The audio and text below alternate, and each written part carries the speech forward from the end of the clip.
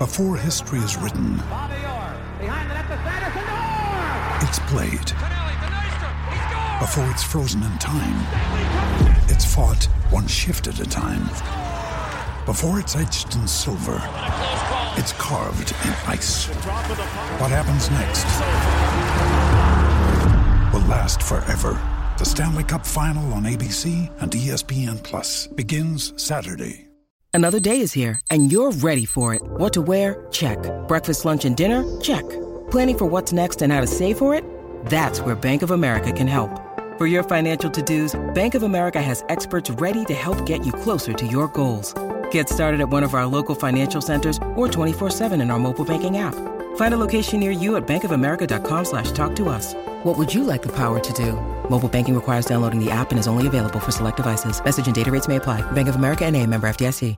Want to witness the world's biggest football game? Head to iCanWin.com.au, predict Australia's score with a crystal ball, and it could be you and a friend at the FIFA World Cup Qatar 2022 semi-finals, all thanks to McDonald's. Maccas, together and loving it. TNCs apply. The biggest health and beauty brands in store or online at the lowest prices every day at Chemist Warehouse. This is Baz and Izzy for breakfast on SENZ.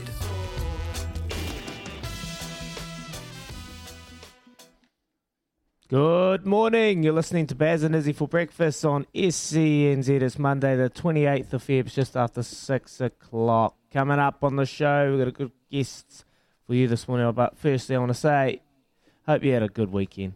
Hope you had a great weekend. You're safe. You got to do the things you were after. COVID is rampant. I was down in probably the mecca of COVID in New Zealand. I was in Dunedin. Stayed away from the north Dunedin, where all the students are, but had a great weekend. Good rugby being played down there at Forsyth Bar. We'll rip into that very, very shortly. But coming up on the show, we're going to talk some cricket. Start of the show, talking Black Caps as we head into day 4 with South Africa, 140 for 5 in their second innings, leading by 211 runs. Vital few sessions for the Black Caps bowlers. This morning, we'll get former Black Cap and current Canterbury coach Peter Fulton to talk the last 3 days and how he sees this panning out.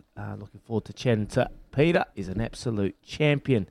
And then following that, we're going to talk about some racing because it was a big, big weekend of racing. And I hope you had more success than me on the punt as I got an absolute hiding. Thanks, Baby Winks Espiona. She's gone from my top 5 horses, I must say. Not even close. Espiona cost me an absolute arm and a leg. But anyway, we'll rip into a bit of a positive chat because it all went it wasn't all doom and gloom as the beautiful 5-year-old gelding Mascarpone claimed his first Group 1 winning the El Cheapo Classic in Otaki on Sat. And we'll chat to proud trainer Debbie Rogerson about that great win, her first win, and then Wuramu Pin was riding as well, and he's been riding out outstanding as of late. So looking forward to chatting to Debbie Rogerson about that great Group 1 win there in Otaki. And then after that, we're going to have our Mick Cafe Coffee catch-up. Blues fans, Ken from Auckland, forgive me, but our next guest gave the Blues players nightmares as Salesi Rayasi continued to show us his freakish athletic ability, notching 3 tries on Sat and helping his team stage that fight back. Down 14 points at the 75-minute mark to steal it 33-32 at the 80-minute mark. Salesi will join the show at 8 a.m. and I'm sure we'll rip in and chat a bit more about that match because, let's be honest, Blues were by far the better side for 70-odd minutes. But the Hurricanes, 2 weeks in a row, they've played rugby for about 15 minutes every in both matches and played some great footy. If they could just notch up a half, even 50-minute, they'd absolutely annihilate teams if they could continue to play like they played in that last 20 minutes. But anyway, we're going to chat to Salesi Rayasi just after 8 o'clock. And then to finish off the show, one of my favourite parts of the week, our Monday morning News Health Check. This morning is with New Zealand-born, award-winning veteran stunt double, performer and stunt coordinator Dana Grant. She's worked on productions such as Mad Max, Fury Road, Xena, Warrior, Princess, and more recently the new Amazon series Lord of the Rings. Fascinating story. I look forward to sharing with you and having a wee chat to Dana Grant at about 8:40ish this morning. But like always, we want to hear from you at home, whether at work, wherever you are in the country. Let us know. 8833. How was your weekend? Did you go all right on the punt? What were your initial thoughts on the rugby on Saturday? She was flying. And Friday, Crusaders getting up over the Highlanders. But yeah, give us a text anytime. 8833 or on the Kennards Hire phone line. 0800 150 811. That's enough from me. Baz is still down here in Christchurch calling the Black Caps day 4. And he'll be back shortly, potentially. He's heading off to the IPL, so we're going to miss him. But right now we're going to cross over and say g'day to everyone in Auckland. Morning, Kaz. Great to have you back on the show. Joe and Louis. Louis away. Louis on holiday. Joe and Kez, I must say. And then Ricardo. He's there in Auckland. He's got his Manchester United flag flying proudly behind him. But it's all about Chelsea, Liverpool. 0-0. 36 minutes gone. 0-0, as we can see on the TV here. But how are you, brother? Yeah, good, thanks, Iz. Good, mate. I mean, what a weekend of Super Rugby. I mean, tell you what, watch those two games, the one you were at with Joey Wheeler, and then the Auckland Canes game as well. And you watch that, and then I went and watched some of the Australian rugby, like the Tars Reds and things. Man, it's like the difference between watching proper Super Rugby and watching NPC, isn't it? That Aussie level still looks a step behind, mate. Yeah, it's going to be tough. It's going to be a tough ask for those Australian sides when they come over. You can just see contrasting kind of styles and a total difference. But I'm more worried about Moana Pacifica, mate. They're going to take on the Crusaders this Friday down in Dunedin. I've got to go down on Friday as well and do that game. But it's going to be tough for Aaron Major and their side. I can't see anything good coming out of this game for them on Friday night. No, especially considering, they'll be underdone. The Crusaders have got 2 tough games under their belts, right? And then they're coming into it pretty cold. What do you think Razor's going to do? I mean, will he look at that and go, here's an opportunity for me to give some of the big boys a rest and play some second stringers because I'll probably win with them anyway? Yeah, look, he's got the luxury. He's got so much depth in that squad, and there'll be some new faces. You see, like a guy like Corey Kello, he was on the bench on the weekend. I think he'd get a start. You look at a guy in the midfield, Isaiah Punivai, he's played for Canterbury. I'd say he'd have a crack in the centres. You'd probably give George Bridge and Sevu Reece a chance to play on the wings, just to get some game time. Lester Whainuku, he's probably cemented his spot on the left wing. You look at a guy like Shea Fihaki, he's played fullback for Canterbury and a real young talent, and he's got a big future. I'd say he'd start at 15. You probably give Simon Hickey a run at 10. Te Toiro, Tahuri Orangi play with 9.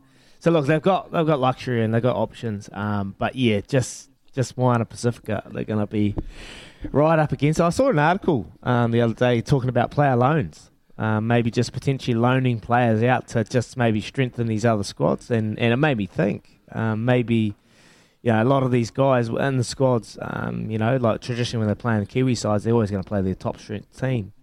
I know the players would probably be against it because they probably want to be staying where they are, staying comfortable, but made sense. Hey, just trying to help out the Moana Pacificas, particularly when they've been affected by something that's out of their control. What do you think about that? Yeah, I mean, I think, we don't really understand, I don't think, here at the moment, the full effects of COVID, because it's, I think a lot of people just think it's a respiratory thing, but we've seen overseas that it attacks other parts of the body and stuff. And we had BG on Pacific Flair, me and Peter Alatini, last Monday. And, he sort of let slip at that point. They were saying that there were 7 players, and he let slip that they had 19 out, who had been having to isolate. So who knows how well those 19 are. You can recover, but then there's full recovery, and then you're still dealing with side effects too. So, I mean, how well are those guys to be able to go and then compete with somebody like, say, the Crusaders at full noise? That's a big ask, considering, as Pete Alatini said, that where Moana at the moment are, he said it's like an NPC team playing Super Rugby teams anyway, and you don't want to take any more away from them than they're already dealing with. You know what I mean? Yeah, I think we just got to buy a bit of time and just know that this is a long. It's going to take a long time. This is a big picture thing, and we've got to look ahead and just give them time to build their team, build their unity. Because look, let's be honest, they're probably going to get a hiding this weekend. We saw the Chiefs preseason game; they played probably their top side. They got 60 points put on them. So I think we just got to stay firm, stay calm, and say this is as soon as they get a hiding, everyone will go, this is why we didn't need them in the team in the competition. They're just easy beats. But then you look at the Sunwolves, the Hagawatis. First 4 or 5 years in the comp, got hidings every single week, and then Hagawatis went and made a Super Rugby final against the Crusaders. So just got to give it time for them to pan out. So looking forward to seeing how that unfolds this weekend. But mate, on the punt, did you? I know you took So You See. So we're going to give a shout out to ALB and you've been having a few little wins on the punt. But did you have a couple more over the weekend? No, it's fair to say. I tell you what I did jump on. Let me just find my bets here, my bet slips. But where are we? Where are my resulted bets? Oh, here we go. Here's my resulted bets. Don't go on the lows. Yeah, exactly. So you see, yes, but there was one that Baz had mentioned last week, which was a sprinter that Levante's trainers had called La Claires, I think it is, or Les Claires, which was racing in Matamata. Yeah, it was paying sixes, and he was like, "Oh, get on that. It's a sprinter, So I got on that, and I'd multied that up with So You See. And that was paying like $10 on, was paying like 300 or something, and it ran second.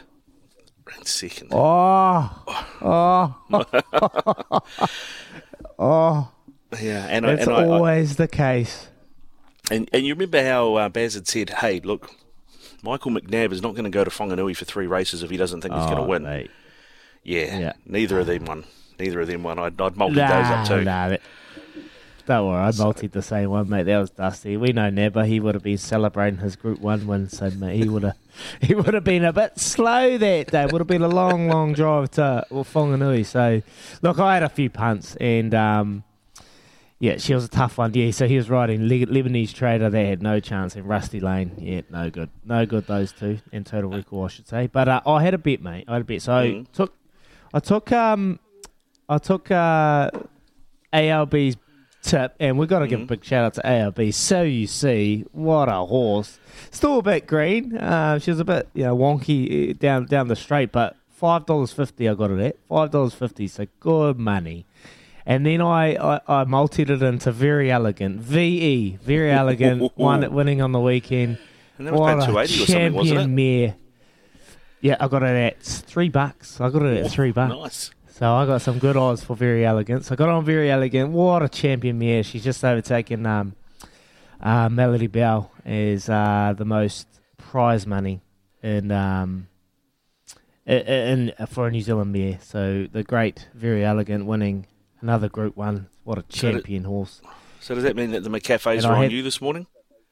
No. And then listen, and then I had that one into Baby Winks. Espiona, who has been, put along the side, the great horse Winks, and they've called it Baby Winks. Well, Espiona won its first start, flew, came second last week, and then third this week. So Baby Espiona is gone. It just cost me an absolute arm and leg. That multi was going to pay well. You probably wouldn't have seen me here today, but so it was a tough punt. But we're going to talk about this. We've got a text message coming in. You don't know, but Ricardo, that horse, the Defibrillate, we backed it last year. It's Baz's horse, so Baz has got a share in it. And I'm so disgusted in Baz because he was on the show last week and he didn't reference that Defibrillate was going to race. Graham Richardson is his neighbour, and he's the trainer. And he spoke about... I'm going to have a little update on our loveracing.nz update about it. But it won, mate, and paid $9.40 over in Australia.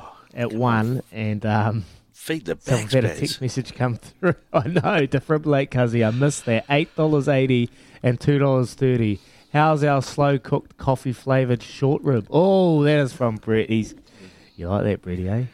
Yeah, I cooked a little short rib over the weekend. Oh, mate. But Too good. Yeah, mate. Tough on the punt. Tough on the punt, all right, mate. Hey, how nervous were you? I'll just go back to Super Rugby for a minute. No, I was watching all the coverage and I saw you stand there with Kirst and Joey Wheeler before the game, and the smack talk between you and Joey, and then 13 minutes and it's 13-0 to the Highlanders, mate. How close were you doing to the shithouse shuffle out of the stadium and just disappearing back to the airport? Nah, mate. All faith. Joey knew. He's just got his big mouth that just keeps him in the game, mate. So, look, I was actually really surprised when you're on the sideline and there's no one in the stadium and it's just a ghost town. Like, it's crazy when you watch one of the Super Rugby matches. You can actually hear everything. You hear the big tackles, the big thuds. You can hear Aaron Smith's mouth just going blockbuster, just out there, just absolutely chapping everyone. But yeah, they played extremely well. They played pretty well, and then the Crusaders just rolled up their sleeves. But the scoreline probably didn't reflect how actually close it was. I know they got away in the end with Will Jordan just showing his absolute superstar status and finishing that freakish try. But the scoreline probably didn't reflect. The best thing about that, Ricardo, is we got our SENZ tipping comp, and that was our margin. That was our margin game. Yeah, I picked it 15. I went by 15, brother. I went by 20. So I was 5 away. So, you missed it, mate. But that's the thing. I mean, if you're the Highlanders, it's 2019 with 10 minutes to go. And then you look at the scoreboard at the end and you go, how is it 34-19? How do we lose by 15 points? Yeah, they did it tough. They lost Josh Timu pretty early, and then Marty Banks had to go on the wing. And come on, mate, he's not a winger. He's got no pace. He's got one gear. So you're always going to struggle. Forgive me, Banksy, for saying that, but let's be honest. But who do you reckon would win in a foot race now between you and Marty Banks? Oh, Banksy, mate. Banksy would destroy me. I've got one knee, Ricardo. I've got 2 screws in my other foot, and then the other leg's got a bung knee. So, but I'll give it a crack, mate. Yeah, well, you don't have to change direction, mate. Straight line. You'll be right. You're a greyhound. No. I'll give that to him, mate. I'll give it to him. But anyway, we've got a big show coming up, mate. We've got a big show. We're going to talk some Black Caps very, very shortly. Forward to chatting to Peter Filton about the Black Caps. And, I was having a wee chat to Baz last night. I said, Baz, who's leading this? Where are we leaning towards? And he said, mate, I don't know. Like I've been saying, the next half an hour in this commentary, the next half an hour is important for this test match, where we're going to see it leading to. He just doesn't know, and I totally agree. Like, they're obviously 5 wickets down, 140 runs in their second innings. They're leading by 211. But you think, okay, if the Black Caps have a great morning, they can able to restrict them to 280-ish, then the Black Caps will be, favoured to win this match. But then he said, nah, look, I just don't know. Like, a bit of scoreboard pressure, knowing that the first innings they did struggle.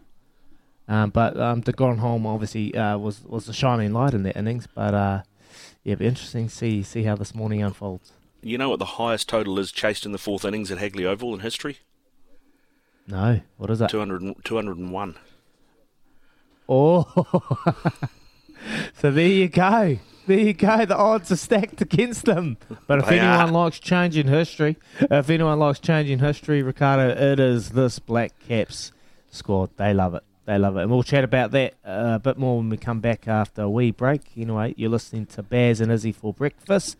Ricardo and Izzy for breakfast. A big thanks to the Chemist Warehouse. Great savings every day.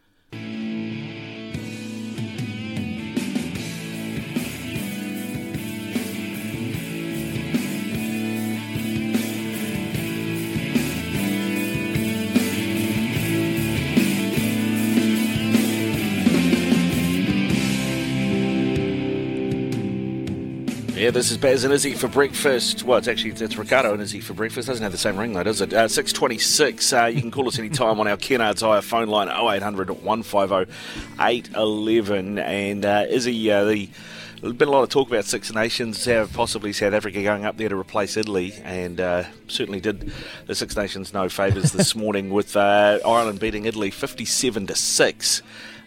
But man, rugby does itself no favours sometimes, with its laws, because that game this morning, I don't know if you saw it, but the Italian hooker, the starting hooker, went off injured, and then the replacement hooker got red carded for what was pretty shoulder to shoulder. I thought it was just a little bit unlucky, but he got red carded for it anyway.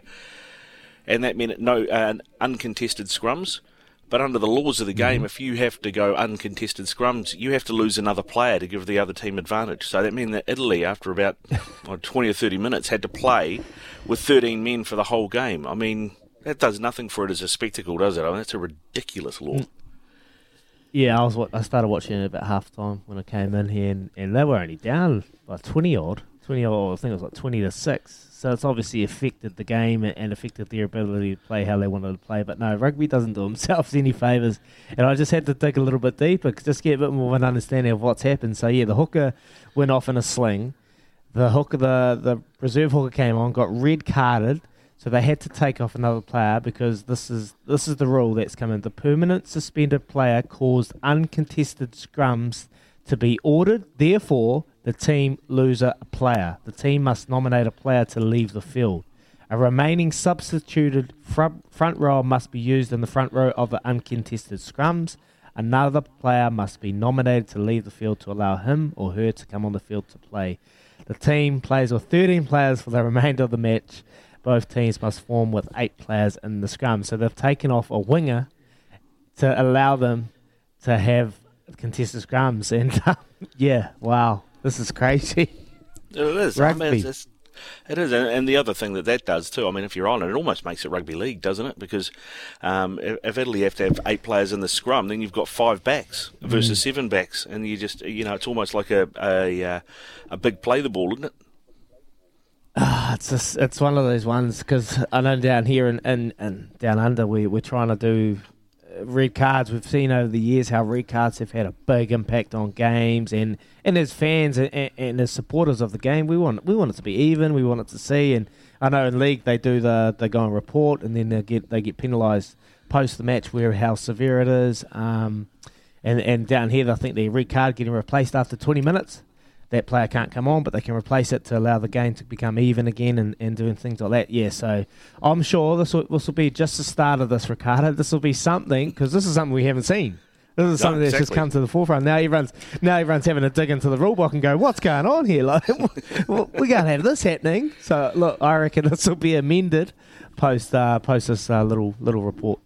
Yeah, I think you're right, mate. I think you're right. Now, we do have Love Racing coming up. We've got Quizzy Dag coming up as well before 7 o'clock. But right now, it's time for news with Karen. Thanks to Kubota, together we are shaping and building New Zealand.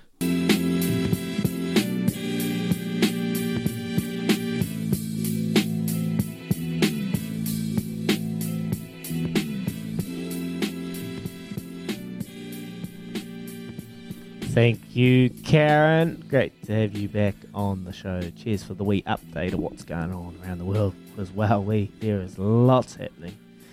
Love goes out to the Ukraine.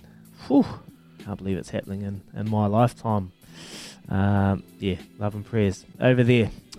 Thank you. We got coming up as a loveracing.nz update. Your home for everything thoroughbred racing.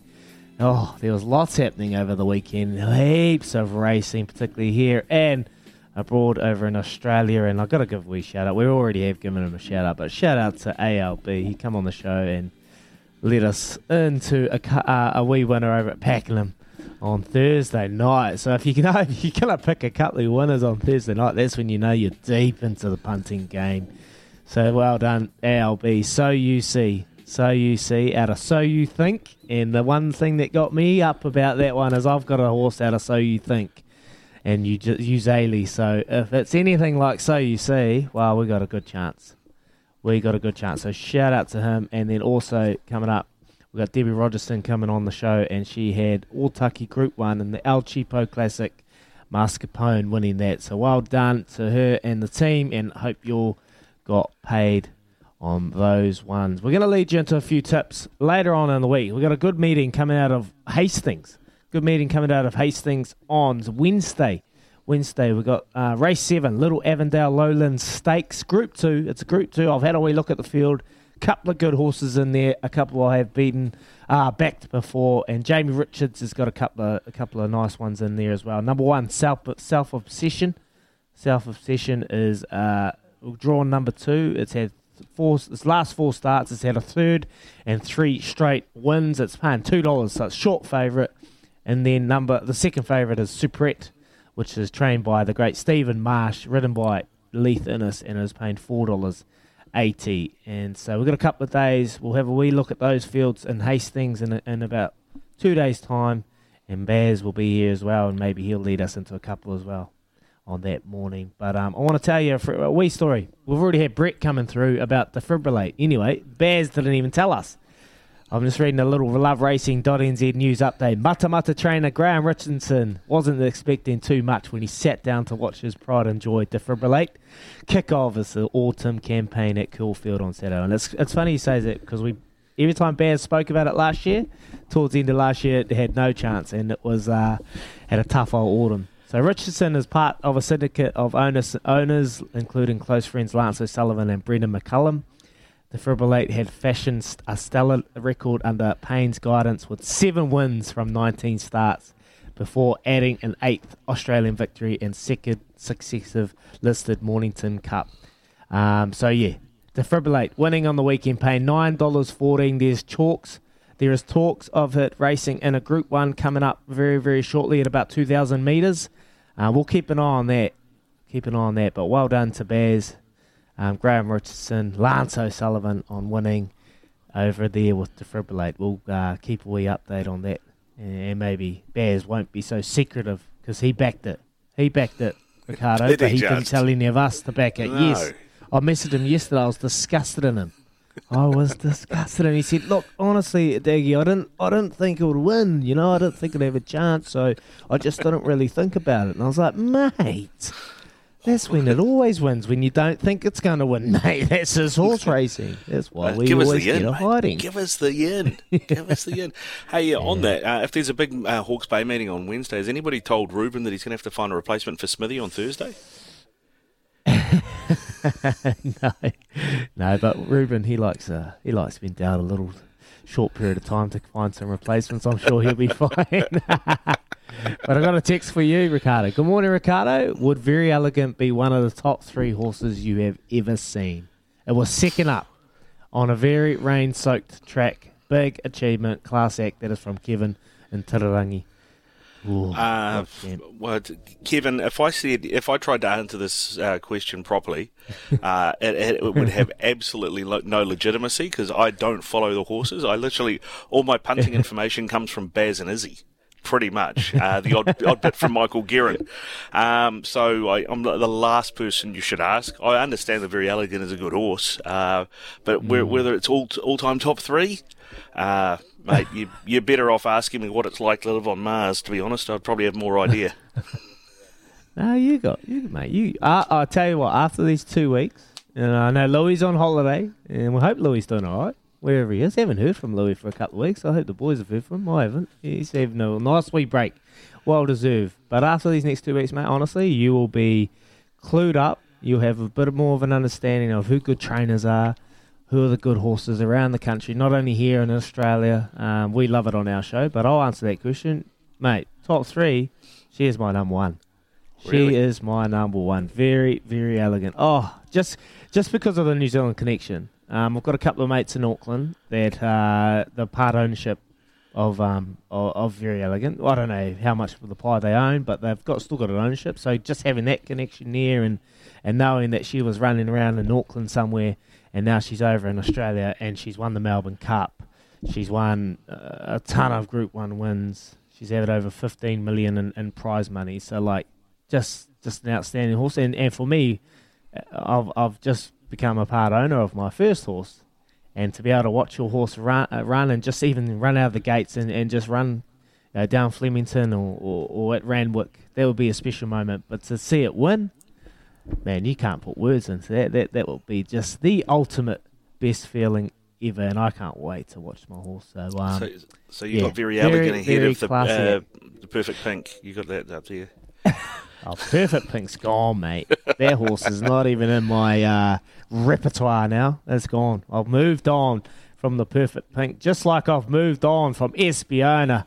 Oh, you've had enough of you, Espiona. Anyway, you're home for everything Thoroughbred Racing. Visit loveracing.nz. They are racing's biggest fan. That was our Love Racing NZ. Hope we did it a bit of justice. But right now, it is time, Ricardo, for Quizzy Dag. Your time to take on the Ismaster, me, and give you a chance to win a $50 bonus bet with TAB. Call now, 0800 150 811 to take on Daggy, the Quizmaster. Back shortly.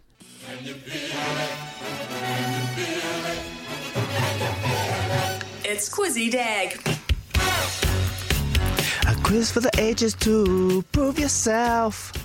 The Quizmaster, the Ismaster, stay with me. Oh, this might be an absolute disaster. Yeah. Hey, if you think you got what it takes, give us a call on 0800 150 811. That's right. It's time to get someone paid. I wish I could get that 50 because it's a tough old slog on the weekend. The thing about Dunedin, Ricardo, is the hotel. The casino's in the hotel, so when you go down for breakfast, you just pop up the stairwell and you go have a wee dabble up at the casino. So it was a tough old weekend, but that's all right. I want to get someone out there $50, and remember, phone a friend, Ricardo, the wizard. He's got some classic clues ready to help you if you get a bit stuck. So remember, phone a friend is Ricardo today. We're going to go to Tim in Christchurch. Morena, Tim. How are you, mate? I'm very, very well, Timmy. I'm looking outside and she's blue pearl of a day, so I'm up and about, mate. Hope you're all good. We'll rip in, eh? Yep. Here we go. How many test centuries has Colin de Gromholm scored? 2. Bang, bang. Question number 2. Which women's cricket side won the Halliburton-Johnston's Shield yesterday? That would be the Sparks. Well done. Question number 3. Who broke the Blues' hearts by scoring the match winner for the Hurricanes on Saturday? Ardie Savea. 5.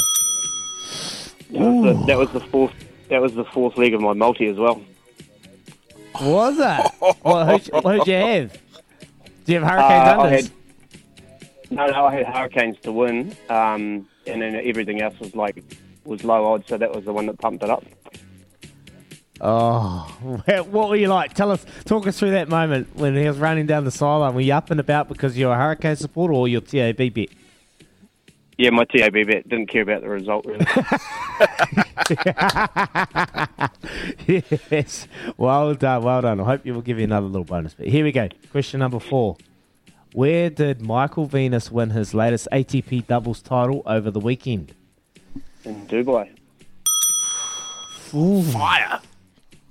He's on fire. Ricardo's got some great little clues too. I want him to get you. I want him to use one at least. Here we go. To whitewash, to take it away and not give anyone a chance. Jaden Hamilton, Mark, they're all waiting, but they got no chance at the moment. Here we go. Question number 5.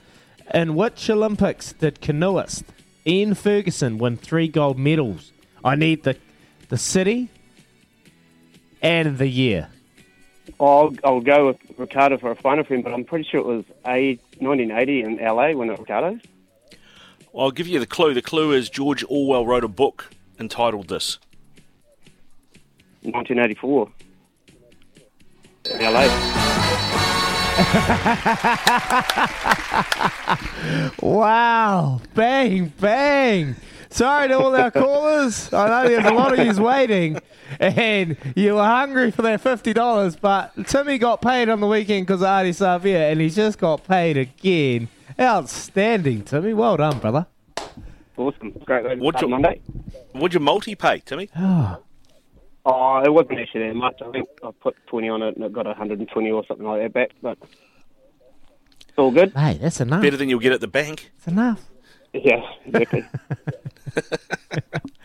I actually, I was talking to Staffy about it, like, because with the Smithy picks, and like 90% of people were picking Bulletin to win, obviously. But as I said to him, because they missed that week of rugby and everybody else is up and firing, I just felt like they were right for the picking.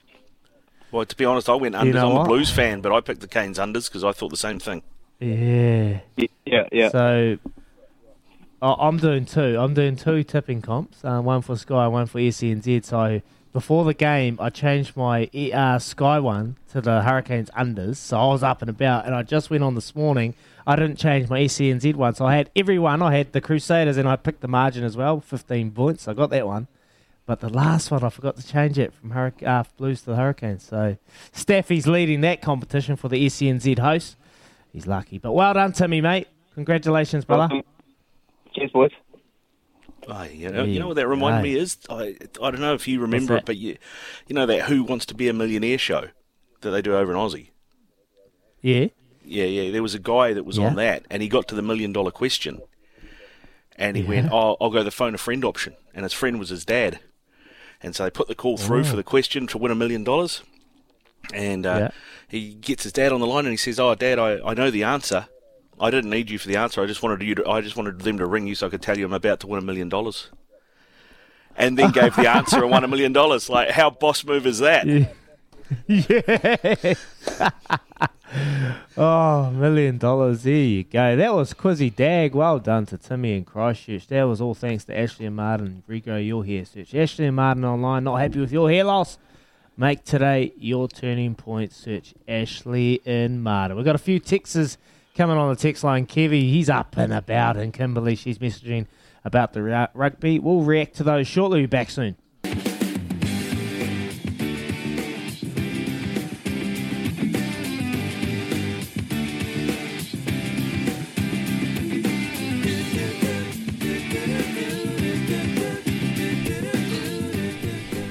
Yes, good morning. Baz and Izzy, Ricardo and Izzy. Baz is away down here in Christchurch, but that's okay. That was Quizzy Dag. Well done to Timmy in Christchurch. Just whitewash. Got the money and got the treats. Well done, brother. We'll be back tomorrow for another part of our show, Quizzy Dag. But right now, Champions League, Carabao Cup is on, and well, VAR, they've just gone upstairs. Liverpool, have they scored a goal? It's 0-0 at the moment, 70 minutes gone. I'm just waiting for a wee update. The ref has gone, and no, it is offside. Offside, so no goal has been scored. Pretty close. Liverpool nearly going up 1-0 as they take on Chelsea.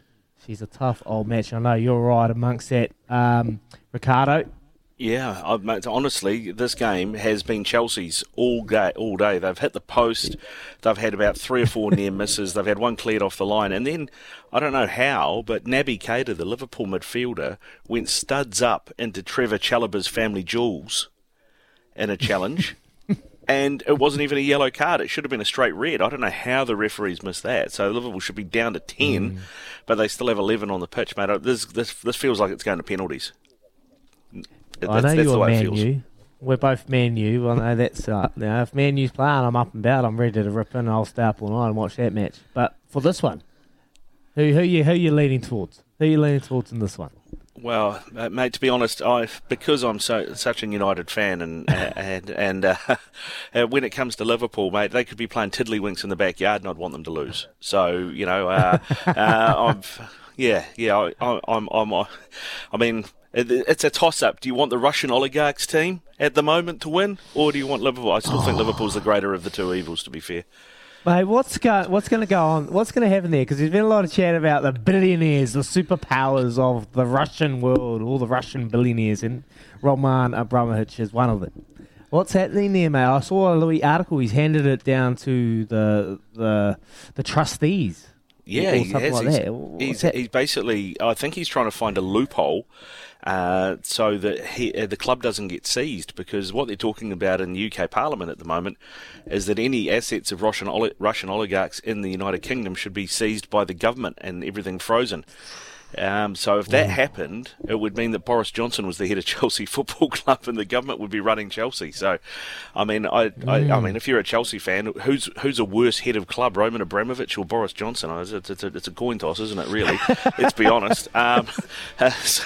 So I think what he's done is he's done this so that that he can still, in a way, hold control of the club, even though it's in the trustees' hands. But you know that he's running the trustees, right? Yeah, beautiful, mate. Awesome. Well, we update coming up after the news. We're going to chat to Peter Fulton, Craven and Mick Cafe about now. Here's Karen with the news for Kubota. Together we're shaping and building New Zealand. This is Baz and Izzy for breakfast on SENZ.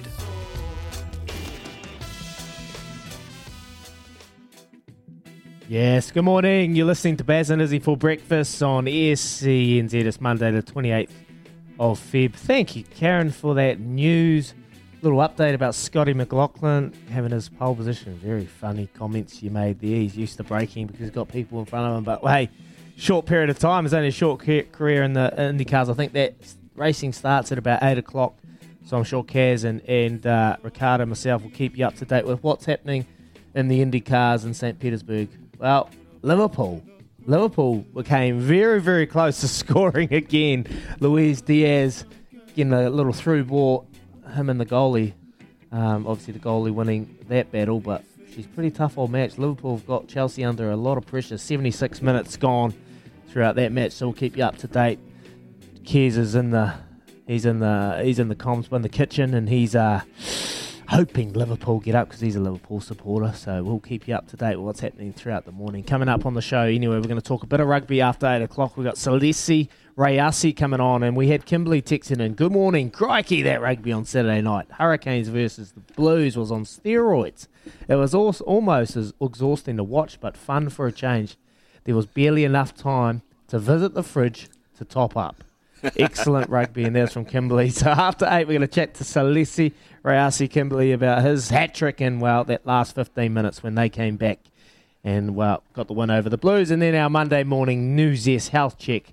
This morning we're going to chat to Dana Grant. She's worked on productions such as Mad Max, Fury Road, Xena, Warrior Princess, and recently Amazon series Lord of the Rings. She's a stunt double, she's a double performer, she's a coordinator, and she's a Kiwi. She's New Zealand-born Dana Grant, so looking forward to chatting to her later on in the show. But keep the texts coming through. Right now, we're going to talk some cricket, because the Black Caps, they're resuming today. They've got South Africa 140 for 5, 211 runs behind.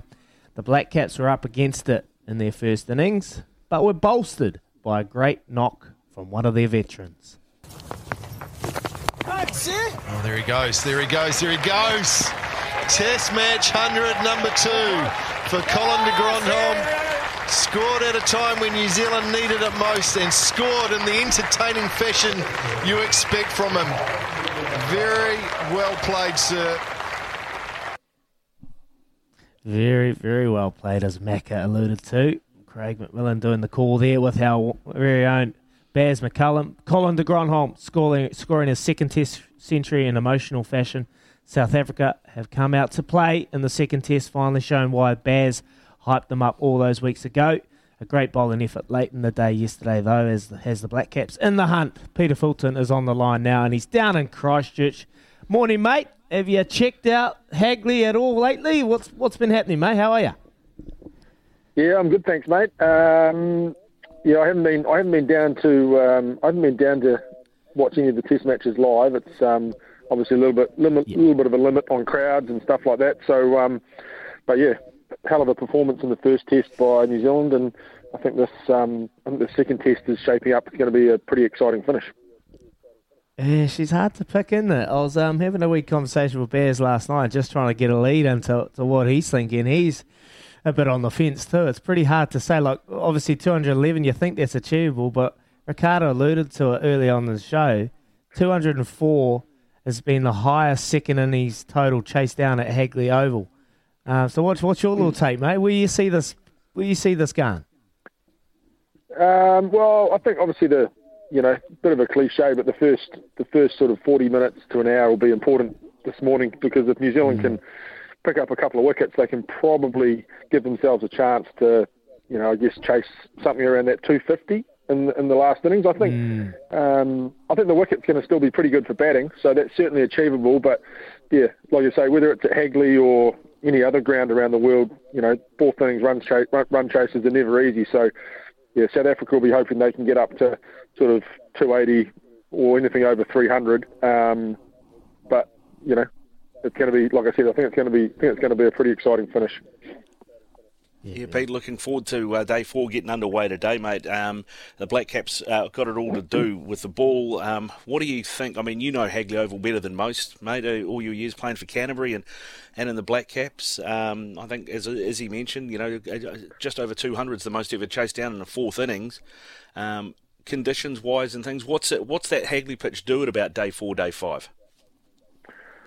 Oh, look, I think it'll still be pretty good for batting. I think part of the reason why you haven't seen a lot of run chases in the fourth innings at Hagley is because the game's already over by the fourth innings. And in recent times it's because New Zealand have won pretty convincingly. So yeah, that's the reason I think for the sort of that stat around the run chase. But yeah, it'll be a good wicket. I think it'll be probably almost at its best today. I think I'm standing outside at the moment and it's going to be blue sky and a reasonable day, I think. So that'll be in the batsman's favour if the sun comes out. But like I say, it'll come down to that first hour. We've got to try and get a couple of early wickets and try and restrict the South Africans to as low a score as possible. Now, I heard Baz McCullum on day 1 of the test talking in commentary about Colin de Grandhomme, actually, and saying that he'd been talking to him pre-test match and said, look, mate, do us a favour, how do you actually pronounce your name? How's it said properly? Is it de Grandhomme, de Grandhomme, what is it? And Dutchie's answer was, I don't care.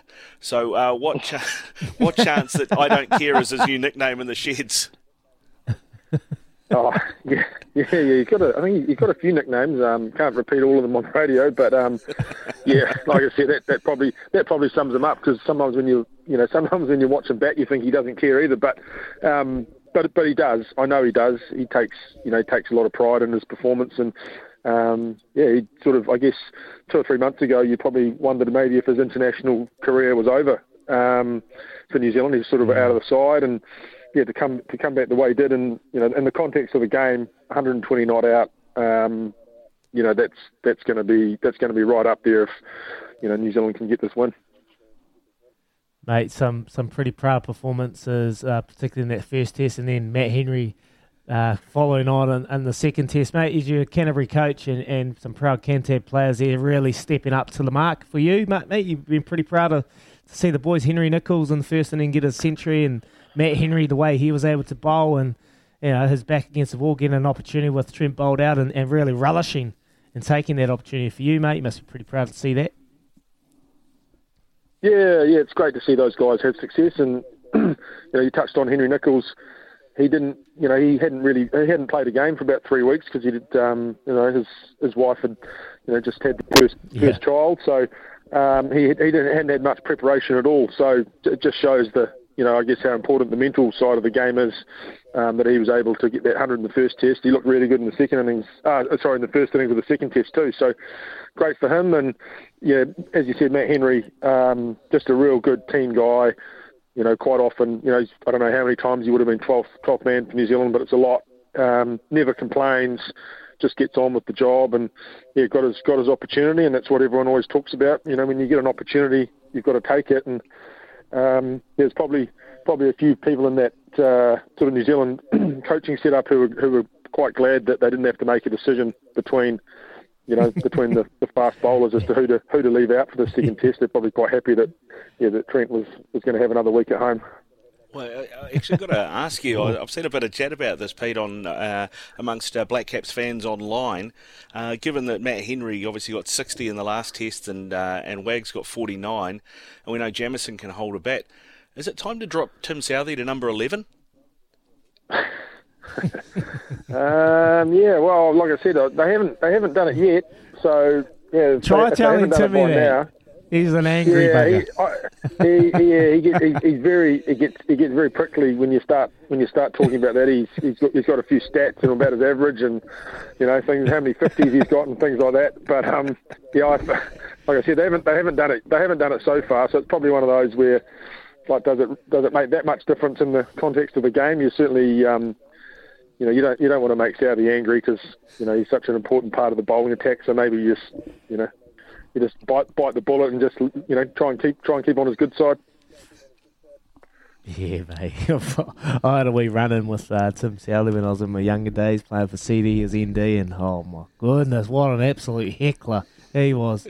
Very, very fiery, passionate as they come, mate. Quickly, just have a quick conversation with you about the current Black Cap squad, and they had some success at the Halbergs, and well deserved as well. Team of the year, and Kane Williamson Sportsman of the Year for the men's athletes. So they've had a lot of success, and you've been a part of that environment. You've been batting coach. You've played for the Black Caps. For you, mate, what's your initial thoughts on how the Black Caps have been going as of late, and what do you think it's come down to? And tell us about Gary Stead and his direction he's been able to instill into the squad. Oh, yeah, I mean, I think it's just really cool to see when you think, I know for myself growing up, the New Zealand team, like we always sort of punched above our weight, I guess you'd say, and, any time you get the odd win against England or Australia or South Africa, or, you'd sort of be like, that's pretty cool to be able to compete with those teams. But I think the way that the team now go into those games or those series, just actually thinking, not just hoping they're going to win, but sort of, I guess, believing that they can win and they should win. So that sort of probably sums up, I guess, where the team's at the moment. They've got a lot of self-belief, and that comes from a few things. But I think first and foremost, I mean, they've got, when you look at Kane, Ross Taylor, who's just sort of finished or about to finish. Trent Boult, Tim Southey. They've got some, Devon Conway, Kyle Jamieson. They've got some guys who are sort of right up there in terms of world-class players. And then you throw in the likes of Tom Latham and Henry Nichols and Neil Wagner. So, first and foremost, it starts with some great players. But that doesn't just happen by accident. I guess it's a reflection on, the Black Caps coaching staff, the support staff, the New Zealand cricket as a whole. Have obviously developed a really good sort of pathway for the young guys to come through and continue to get better. So you feel the general public, the Black Caps, are expected to win every match now with how they've been performing as of late? Oh yeah, I mean, I think unless you're going to play Test matches in India or probably Test matches in Australia, I think now we're at the stage where, just about any game we walk on the field, that the public would sort of expect the Black Caps to win, which, as you guys would know, sort of, 10 years ago, that certainly wasn't the case. How does that change the mentality in the dressing room, Pete? When you've sort of gone from being, trying to fire the boys up to sort of overcome a team to being the team that somebody's chasing? Oh, I mean, yeah, it is a slightly different mindset, but I think we saw that probably even yesterday. 150 for 5 or whatever we were at the start of the day. You're probably thinking, well, South Africa are going to have a pretty big lead here. To fast forward to the end of the day's play, and South Africa you'd probably still say are on top. But there'll be a lot of belief in that New Zealand dressing room that they can bowl them out and chase 250, 260. And get the win. And again, that's not something that would have happened in the past. So, a lot of really mentally strong cricketers in that dressing room, and that's a big part of why they're having so much success. Yeah, I totally agree with you, Peter Fulton, former batting coach for the Black Caps, current coach of Canterbury, absolute champion, mate. Quickly before we let you go, Black Clash. Did you just say, look, I don't want to go and embarrass Kalen Boshier again and hit him for 70 off 1 over? Or did you just, because of how you played, they were like, look, we just want to even up? What happened there? You didn't get the call or what?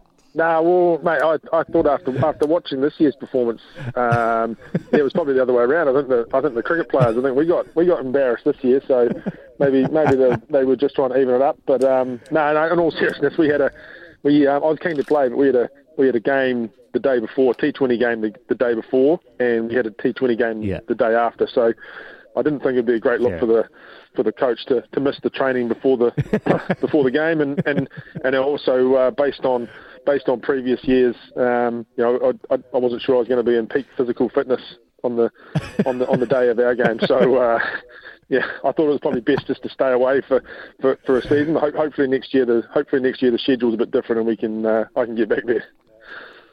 Well, I think the rugby players were actually quite glad you weren't there, mate, because I was standing in the field watching you absolutely annihilate Kalen Boshier, and I just kept giving you a bit of stick, and you just kept laughing at me. I was like, poor fella, he's got no confidence, but, mate, you did right. It's one of the greats. He's going all right. He's got he's playing Super Rugby. He's all right. Yeah. He's going good. He's going good for the Chiefs. He's going good for the Chiefs. Another talented sportsman in New Zealand. Mate, appreciate your time on the show, Peter Fulton. Absolute champion, mate, and we'll catch up very, very shortly. Thanks very much.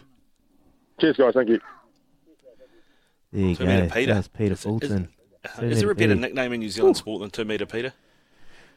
Oh, mate, honestly, watching him just really dismantle the team rugby down here in Christchurch, it was just something I was amazed. Just his footwork, his speed with the bat, just hand-eye coordination, everything was coming out of the middle. Woo! Amazing. So that was Peter Fulton. Black Caps are right up against it. He just said very cliche, but the first 40 minutes to an hour in the first test series, day 4 this morning will be a big showcase of how this Black Caps is going to unfold. We'll be back very, very shortly. We're going to go over to Ricardo because I've got my daughter on my lap. Sorry about that. I was just going to give you a stat, Izzy. I know you like a cricket stat. How's this? This came from Francis Payne, who is Mr. Stats, right? So you never question these stats. The highest average of a Black Caps batsman at home who scored more than 1,000 test runs. Guess who sits third? Peter Fulton. No, Colin de Grandhomme. Colin? Yeah, so the highest averages of Black Caps batsmen at home in test matches have scored more than 1,000. Kane's got 65, Ross has got 53, then CDG, 52, and then a bloke called Martin Crowe at 50. Wow, CDG. And look, there's been a lot of chat about his position in the squad and how he hasn't really fired as of late. And just and then just hearing that stat, mate, he's okay, just probably a bit more overseas. We haven't really seen the best out of him going overseas. And he didn't really go that well in India, did he? Nah. No. So, but then, I mean... what a stat. Great stat. That's a tough place to go and do well, mate. A tough place to go. I tell you what, that's the thing. I know he's playing for the Northern Brave at the moment, but he should... Really, his record at Hagley Oval, if you're Canterbury Cricket, you're like, let's sign that bloke. If he can do that in half the games, because we're playing at Hagley Oval, let's get him in. Yeah. Beautiful. That was Peter Fulton talking about the Black Caps. Big day. Moving day, as they say in golf. This is moving day today. We'll see what's about to unfold this morning, and we'll get a wee update tomorrow from maybe our own Baz McCullum. Because today, last night, he was a bit unsure what's going to happen in this pretty evenly matched test series. South Africa, 211 ahead. Great to chat to Peter Fulton. We'll be coming back shortly. We're going to talk a bit about Roger Tuivasa-Sheck, because I had a front row seat to his performance on the weekend. Apart from that last little moment, I thought he was outstanding. I'm going to eat my hat after a wee break. We'll be back shortly. You're listening to Baz and Izzy for breakfast. Thanks to the Chemist Warehouse. Great savings every day. Yeah, that's right. You're listening to Baz and Izzy for breakfast on SCNZ. We're a couple of minutes away from Karen and the news. Great to hear Steve Hansen on the show with Staffy. And, he was talking about RTS, Roger Tuivasa-Sheck, and that performance. Giving him time, and time we shall give. But after the weekend's performance... just showcased really how good he is. Most anticipated debut. We've been waiting an age, it feels like, to watch RTS play because of COVID and what happened with the Auckland NPC. So we had to wait, and all eyes are on RTS in the 12 jersey.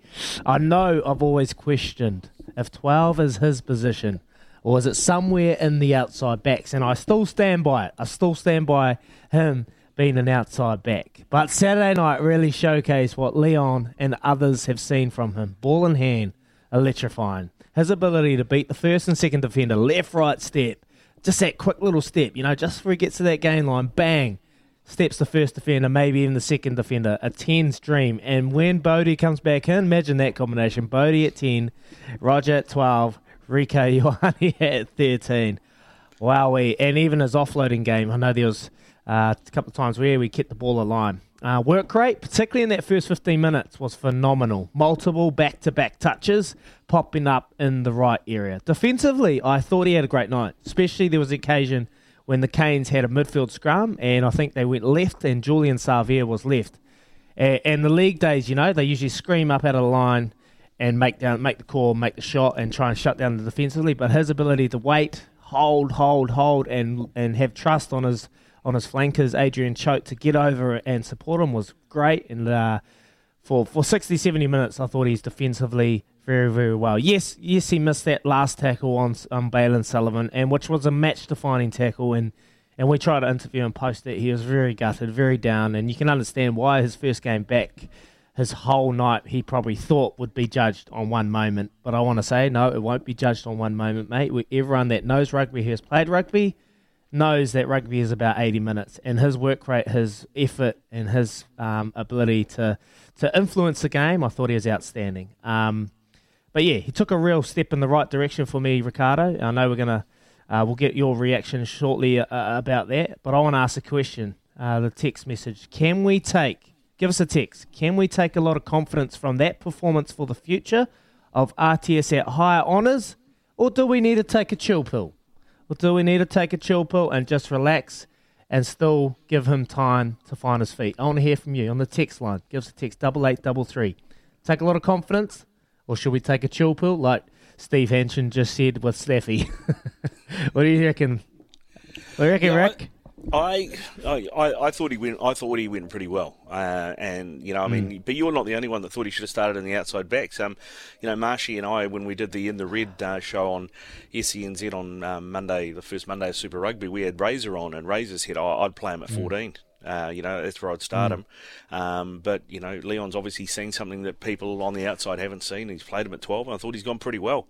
I mean, Ken, who we all know and love as a big Blues fan, texted through to the show yesterday and said that he's the best 12 in the competition after that game, which might be going a little early. Blokes like David Harvey might have something to say about that.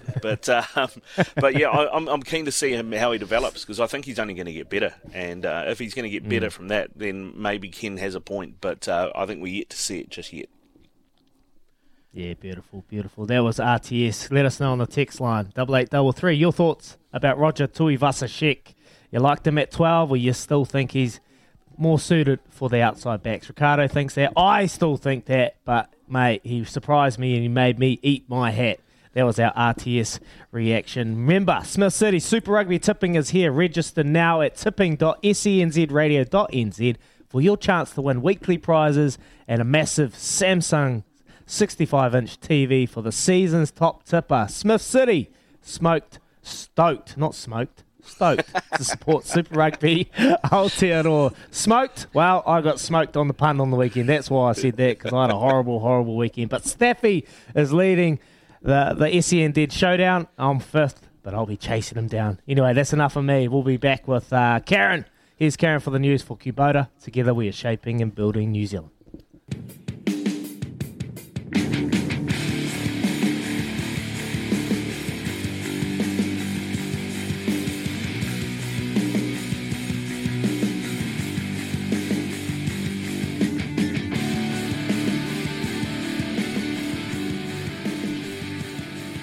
Yeah, thanks very much, Karen. This is SENZ. It is Rick and Izzy for breakfast. No Baz at the moment.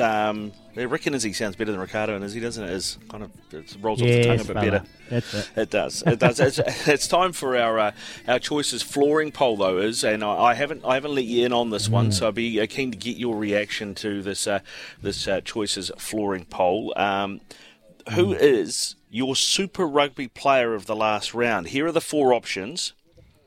Ardie Savia, Josh Goodhue, who I thought was immense for the Blues, Will Jordan, or Gareth Evans. Those are your 4 options. I'd go Josh Goodhue. Yeah. I had a front row seat, and you've just alluded to it. He was huge, mate. Huge. Not only him, but his work with Luke Romano. You see the Luke Romano's his biggest strength, Luke Romano, and I'd love to hear from any Blues fans about Luke Romano, but his influence on the game in the 50 minutes that he played, he is a big rig, I must say. It'll be tough work lifting him, but his defensive line-out work, I think the Hurricanes, they couldn't even win any of their line-outs, so that just goes to the wizard that Luke Romano is, and his work he puts in on defensive line-out to disrupt opposition's ball. I think that was immense, so I'd go Josh Goodhue. Yeah, Josh Goodhue, nice. How weird was it for you, mate, to see your old teammate Luke Romano running around in a blue jersey? Very, very weird. Very weird. I've said it before. I said it on TV. I just can't see Luke Romano rolling around Newmarket in his red bands. He's from North Canterbury, mate. He's from North Canterbury, and he's up there in Newmarket rolling around, probably driving a Rolls Royce now with the contract I heard he's on. But yeah, it's very, very weird, mate. It is very great weird. poll. Like that. Yeah, thanks. All right, that is our Choices Flooring poll. The Choices Flooring Room View program takes the guesswork out of choosing flooring. Upload your favourite floor today. See your floor change in an instant with Room View. I did see TJ, or I heard TJ, I should say. So he probably is not going to get much joy at his pig hunting up Mount Eden. But no doubt he's found somewhere, mate. No doubt he's found somewhere. Is he the most unlikely person, do you think, to drop in the middle of Auckland?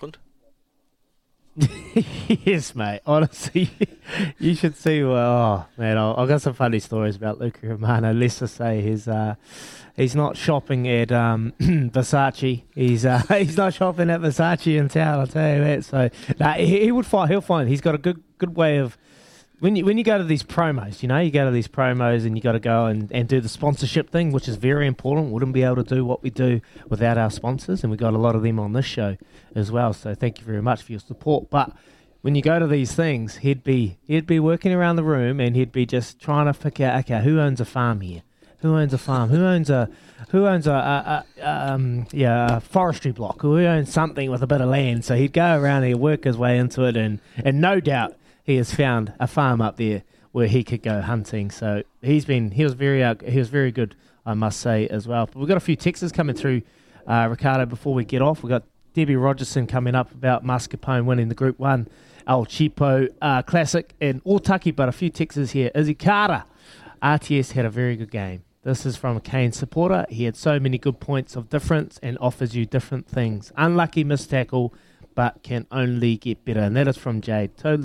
Totally agree, and we've got a couple more here. I'll just quickly get to RTS. Good first hit out.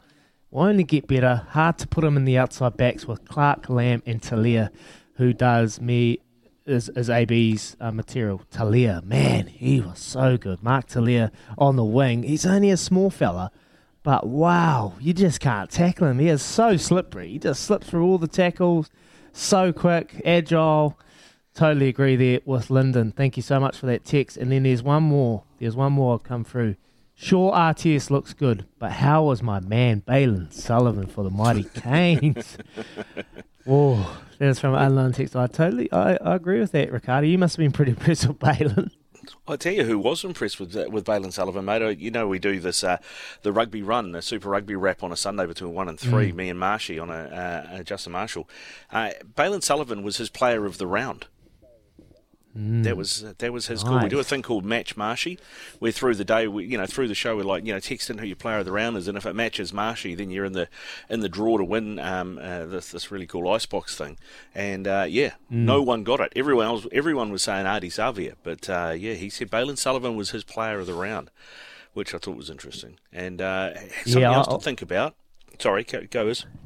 No, you go. I was going to say something else to think about. Steve Devine, from the he does the Blues Brothers show with me on a Wednesday night, 7:30 to 8. He said he had been having a look at Blues training, or he had a mate down there looking at Blues training. He said, and Bowden on his comeback, he said he's been running at 15 in the opposed trainings they had. Maybe that's just easing back in after the head knock. I don't know, but maybe we had that texter talking about the outside backs. maybe we can see we see Harry Plummer start at 10 and Bowden start at 15, maybe potentially to ease him in. They've got a luxury, eh? They got Harry Plummer, they got Perofeta, who came on in the second half at 10, and he looked very good. But then they've got Zahn Sullivan. I'm a huge Zahn Sullivan fan.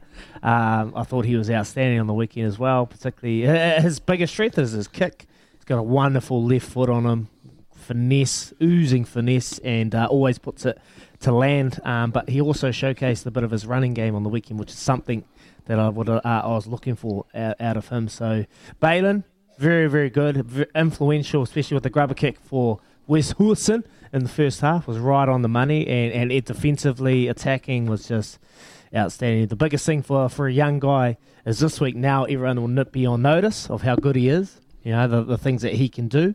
So this week it's all about backing it up. So, keep those texts coming through. We've got a few more on the text line about RTS and your players of the round. I've gone Goodhue, Josh Goodhue for the choices flooring poll, but there's Ardie Savea. We've got Ardie Savea, Josh Goodhue. Who else we go? Sorry, Ricardo? I've had a mind blank. Who else did was Ardie Savea, Josh Goodhue, Gareth Evans, and Will Jordan. Gareth Evans. Yes, Will Jordan, Gareth Evans. I tell you who won't be voting for Will Jordan, be Cullen Grace. Did you see the look on his face? When Will Jordan kept going for that try, and he's like, mate, I'm free. Just give me the ball. Give me the ball. I know, mate. Well, he was gutted, eh? And there's another player. There's another player too, because there's been a lot of talk about Cullen Grace. Can he go on and put in good performance? He took another step in the right direction on the weekend, I felt, for the Crusaders' loose forward pack. Someone that I'm just probably, I don't know, maybe the text line will be able to answer this. What's your thoughts on Pablo Matera? Have we seen the best of him, or has he kind of been a little bit underwhelming? I don't know. It's hard to put a foot on it. Maybe I was just expecting a bit more passion and a bit more grunt from him. Anyway, that's just my thoughts on Pablo Matera. Coming up, we're going to talk to Debbie Rogerson and her win. Trains Mascarpone and it won the Group 1 last week on the weekend at Otaki. And we're going to have a chat to her about that. Anyway, keep the texts coming through. Call anytime on the Kennard Tyre phone line, 0800 150 811. We're back shortly with Debbie Rogerson. Yes, Baz and Izzy for breakfast. We're 13 minutes away from 8, and it's time to talk to Debbie Rogerson. But before then, the Choices Flooring poll is now exclusively on SENZ app. Follow the same process you would when listening on the app. Just tap to listen live to Baz and Izzy, and the poll will magically appear. There you go. The Choices Flooring poll is on the app right now. But no, it's time to talk to Debbie Rogerson. Brando underneath of it starting to come home strongly now, and then we've got Amaradinia starting to put him in the middle and running on the inside Hasselbro. Here Mascarpone at the 1600 and the big bold chestnut's too good. Mascarpone's got it. Mascarpone, too good. Following a streak of 5 consecutive placings, Mascarpone was finally able to finish on top to claim his first Group 1 over the weekend at Otaki. Young jockey Wuramu Pin rode the 5-year-old gelding beautifully to fend off 2 Jamie Richards trained runners in a tough-fought victory. After such a superb win on another good day of racing, we thought we'd catch up with one of Mascarpone's trainers, Debbie Rogerson, to talk about the race. Good morning, Deb. Good morning. How are you? Very, very good. How are you? Tell us about the celebrations on Saturday. You must have been right up and about. Tell us about the weekend. Well, we really rode them home. I think we rode them home. It was, no, to be fair, it was a very good ride by the young boy. He rode the track perfect, and it was just a great result for the horse. How satisfying was it to see the horse finally put it together? Yeah, it is. You know, to win Group 1 races, they're very hard to win, and it was just a great all-round team effort. Everybody's worked hard on the horse, and it was just so satisfying to win with the horse. Were you always confident that it could win over 1600? Do you think that was the perfect distance for Mascarpone? Yeah, well, he won his top race in the 1400 at Te Rapa. The 2 horses that beat him are very, very good horses. And he did have a couple of runs as a 3-year-old over the mile, and he ran 3rd and 5th, but he wasn't strong enough then. And after Te Rapa, Graham discussed it and everything, and he said, no, I think he can get it the mile over a soft lead. He's a lot stronger. And he said, I'm going to set him for that race, and it all come to plan. I think it came to plan all right, because when he came around the corner and he was leading, he just kept going, even past the finish line. You think it would keep going to 2,000 metres the way it stormed home. So what next? What's next for this horse going forward? Well, he's travelled home good, and we're probably looking at April the 2nd. There's a listed race at 1,400 at Arapuni. So he could go there, and then we might give him one run over 2,000 metres, probably all going well, the Canterbury Gold Cup down at Riccarton, and then he'll go out for a spell and then get ready for spring racing. But that's all going well, and weather. All go. Yeah, weather plays a big part. What about Wuramu Pin, mate? I've been watching, following his progress as of late, and he's been riding some winners, so he must be pretty happy with that connection, being able to get one of the, form jockeys on Mascarpone. Yeah, he has been riding well, and he does ride a little bit for us, and all credit. It was a very good ride on the horse, and the horse ran for him, and he had his ears pricked going to the line, going away, so it's a really good sign as well. But no, the boy will ride a lot more Group 1 winners the way he rode on Saturday. Oh, you sound a bit more livelier than a lot of the past trainers that we've had on after Group 1. Surely you had a couple of celebrations on Saturday afternoon and into the night. Oh, yeah. Just a couple of wines that night, but very quiet because it's back to normal, 3:30 start, so, it always goes on. We know. We're up at 4:30 over here on Baz and Izzy for breakfast, so we know what it's all about. But no, we really appreciate your time. Congratulations as well on Mascarpone's win, beating some quality horses, Hasbro, Brando, and Jamie Richards, obviously a quality trainer. So get one up over the blokes. Well done, Debbie. Great. Thanks for having me. Thank you. There you go, Debbie Rogerson talking about Mascarpone's win. Mascarpone, I should say, is winning. Otaki. Did anyone get on that? Did anyone get on Mascarpone? Paying $9.40 on the tote. Give us a text, 8833, because I didn't. Surely I didn't. Hasbro, I've backed that a few times and something I've followed in. Surely I think my dad would have backed Hasbro because he's won a few on Hasbro as well. But well done to Debbie Rogerson and Mascarpone winning the El Cheapo Classic. Group 1, 220,000. Big ones at stake there. And she's talking about maybe going to the 2,000 metre, going a bit extra, because the way it stormed home on the straight, I wouldn't be surprised if it can go further and maybe push out the distance a wee bit more. So great to chat to Debbie Rogerson, and we'll be back very, very shortly. You're listening to Baz and Izzy for breakfast on SENZ. The biggest health and beauty brands in store or online at the lowest prices every day at Chemist Warehouse. You're listening to Baz and Izzy for breakfast on SENZ. It's 2 away from 8, and Karen not too far away with the news here on Rick and Izzy for breakfast. And Izzy, I stayed out of the Debbie Rogerson chat because I saved all my insightful racing questions for another time because I was busy keeping an eye on the League Cup final, and it is still 0-0. And Chelsea have had 2 goals ruled off for offside in extra time. The first one I don't think was offside. I think that's pretty controversial. Because, in football, you can't score with your hand, right? And so when they did the lines, it was only Lukaku's arm that was ahead of Van Dijk, but Van Dijk's feet were ahead of Lukaku's. So to me, that says he's onside, because you can't score with your hand, right? So your hand can't be offside. Yeah. I would have thought. But anyway, that got ruled offside. Then they had another one ruled offside. And I've got to shout out to David Choate, actually, because Chody came on the show with me yesterday, and he said these finals between these two teams, they know each other so well, they'll cancel each other out. And he was like, you should get on for this to go to extra time or even pens. He said that yesterday, and it was paying $5.50 for extra time and $6 for pens. So you know that David Choate is in the money at a bar, probably Four Kings or somewhere down in Wellington, watching this and in the money, and he is drinking for free today. I think, is what you'll find. So we're about 5 minutes out from the end of the game, mate, and from the end of extra time, and penalties are looming. So not too far away from those. We'll keep you up to date with that. Coming up in the next hour, Salesi Rayasi is coming up, the hero of the Canes. We're going to talk to him in the next hour. Now we're off to track down some McCafe coffees, and here's Karen with the news. For Kubota, together we are shaping and building New Zealand. This is Baz and Izzy for breakfast on SENZ. Yes, good morning. You're listening to Baz and Izzy for breakfast on SENZ. SENZ. Baz is listening. He's tuned in. Morning, Bazza! He's about to rip into his morning call as we head into day 4 of the test match. Morning, brother. Miss ya. Hope you're all good. We'll get a little update from him shortly. Soon, I'm pretty sure. Anyway, we've had a good show on this morning. We chatted to Peter Fulton about the Black Caps.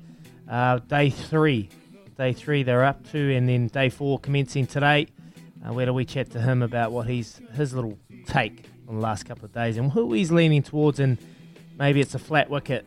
Today's a sunny day down here in Christchurch, favouring the batters for the South Africans. 140 for 5 currently, 211 ahead. We'll keep you up to date with the Carabao Cup. They're just going to penalties, I'm sure, soon. We're just coming up to half an hour and extra time. Rick will keep you up to date.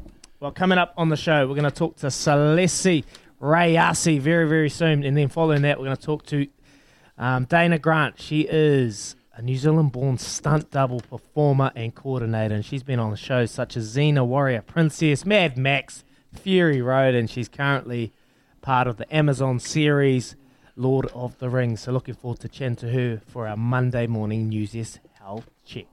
Well, on Saturday night, we witnessed a thrilling affair between the Blues and the Hurricanes at Forsyth Bar with just over 10 minutes left to play in the game. It looked all but over before Salesi Hops Magoo Rayasi scored back-to-back tries, leading to this moment. Quickly through the hands, Ben May with a lovely ball. Oh! Sullivan breaks the tackle. He gets it! Ardie Savia down the touchline! Oh, this is unbelievable! They're going to win it! They're going to win it! Incredible stuff! Wow, I was right there, sideline. Ardie Savia running down there and I couldn't believe it. What was I witnessing? Great commentary from the Sky team there as Ardie Savia flew down the wing to score an incredible try under the post as well. Oh, every kicker would love that, seeing him doing his work to get under the post to make it an easy kick. To snatch the win away from the Aucklanders, it was Rayasi's hat-trick. However, that was the highlight of the game, and we have our young winger on the line with us now for our McCafe morning catch-up with the one and only Salesi Rayasi. Good morning, brother. Morning, Izzy. How are you, mate?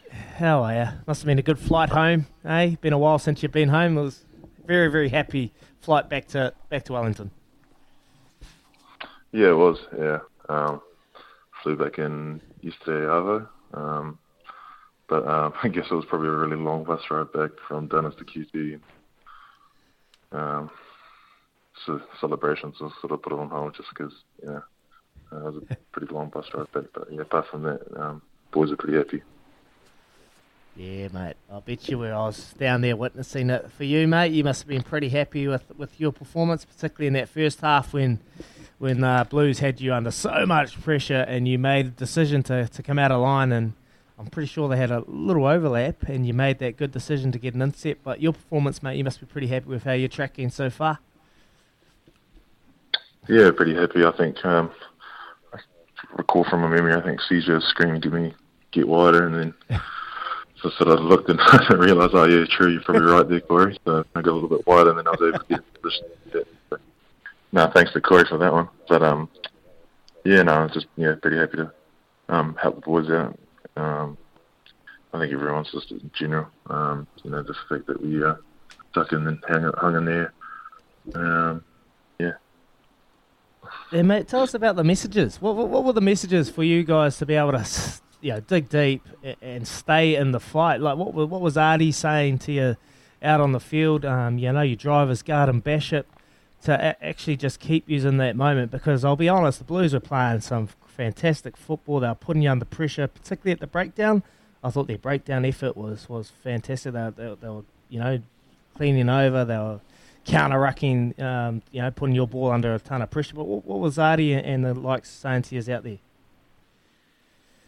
Yeah, I think in that last quarter of the second half, I think Artie just came with a message that, and I think it came from upstairs, but he sort of drove the emphasis that, we're going to keep the ball and look to have a crack from our own half of, off our exit zone, which was, at the time we were thinking, that's fine. We just, he just put emphasis on it as well, that, we need to make sure that, breakdowns are secure and we're there in numbers and whatnot. And once we started to get a roll on, and I think maybe after we're in there 22, I don't know how many times we got there, but I think one of the times that we scored when we were down there, he drove that message in our huddle just before we received the kickoff, and then from there, I think Bus carried straight off the kickoff and made like a 30-meter line break or 40-meter line break, and then from there I had a feeling that we're kind of on to we might score off this, and then went back the other side, and then ended up scoring off Balin and Artie. Salesi, it's Ricardo here, bro. I mean, it was a fantastic performance from you. Yeah, hey, bro. Fantastic performance from you on the weekend, mate. And I've got to ask you this question. Ben May, he was ripped off from a try set up last week against the Crusaders from a dodgy TMO decision. And we just heard that audio before we got you on. Yeah, calm down, Izzy, calm down. But we heard that audio just as you came on. I mean, it was him that started. Is he the best offloading prop in New Zealand at the moment? He's got great hands. He does. He's got very big hands, BMA. He does love an offload. But he's probably I put him up there, Bama. But he's definitely got a good skill set for a big man. Mate, what's he brought into the environment? He ran past me when he was warming up, and I just couldn't believe it. I was like, hey, you're still going. That's what I yelled out to Bama. He's 39 years of age, mate. He's still playing like he's 30. But, mate, what's he been like in the environment? He's been awesome. He's been, I guess he's just been a real stalwart for, and not just, I guess, the leaders, but more so the younger guys to look up to, and ask for tips and stuff like that. I'm probably not the right person to talk about propping dark arts and stuff like that, but it sort of helps out. It sort of helps out all those younger guys, just with everything. And he's probably the only prop forward that I know that has an 8-pack. So. Yeah, you're right, mate. He's in great nick. I've got to agree with you there. Hey, quickly, just 2 weeks in a row. 2 weeks in a row, your side has been able to put some fantastic rugby together for 15 minutes, particularly towards the end of the second half.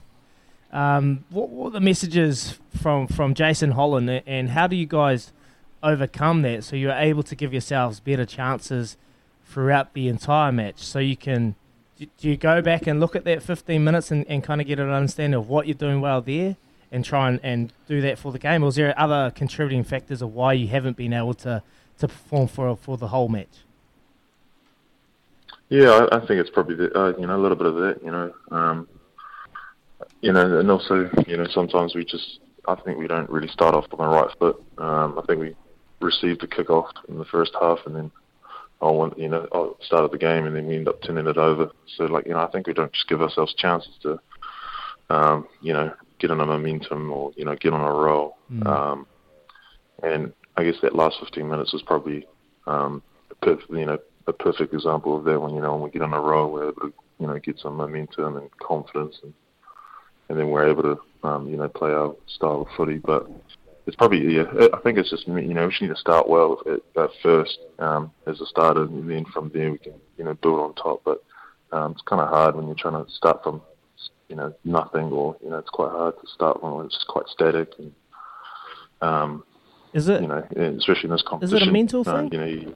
Is it a preparation, or is it a mental, just boys are just not switched on, or is it easy fix, or something like that? Yeah, I think it's an easy fix. I think we trained quite well during the week, and we were quite prepared. But then again, you kind of don't know until you're sort of chucked in the deep end, and then I guess we found out, the first 10 minutes we were under the pump. The Blues are into us straight away. So yeah, we just need to start a little. Definitely, we need to start better. For us to actually get a roll on. Because we've got to try and learn. From our mistakes. So definitely. That's probably a starting point for us. And then obviously we'll try to figure everything out on the run. But yeah, I think just for us, we'll start with something first. Yes, Salesi Riasi here with us on Rick and Izzy for breakfast at 8:14, the hat-trick hero for the Canes on the weekend, mate. Let's turn it up to the positive side of that comeback, mate. It's 2 weeks in a row that late in the game you've given teams problems. You gave the Crusaders a fright, and you obviously come back and won that game against the Blues. What does that say, do you think, about your conditioning? Do you feel like you're fitter than the other two teams you've played? And what was your pre-season like? Pre-season was pretty. David Wildash gave us a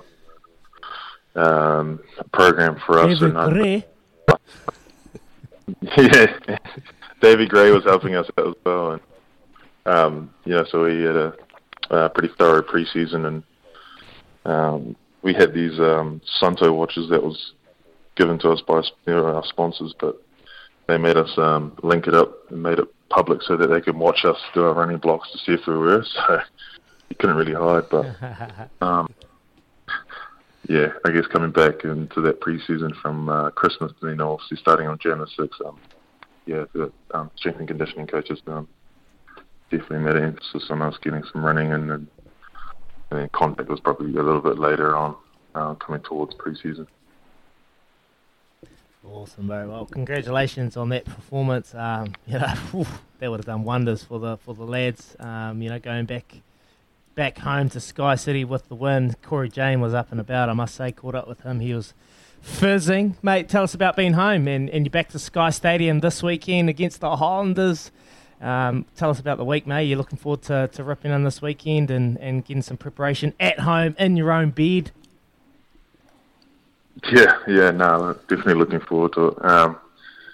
Probably going to miss QT though. A bit of nice golf courses down there and whatnot, but I think everyone's pretty happy to be back home and get back with their families and partners and stuff like that. So it'd be awesome to get back out there and get back to the Sky Stadium, to Cape Town, and play at home again.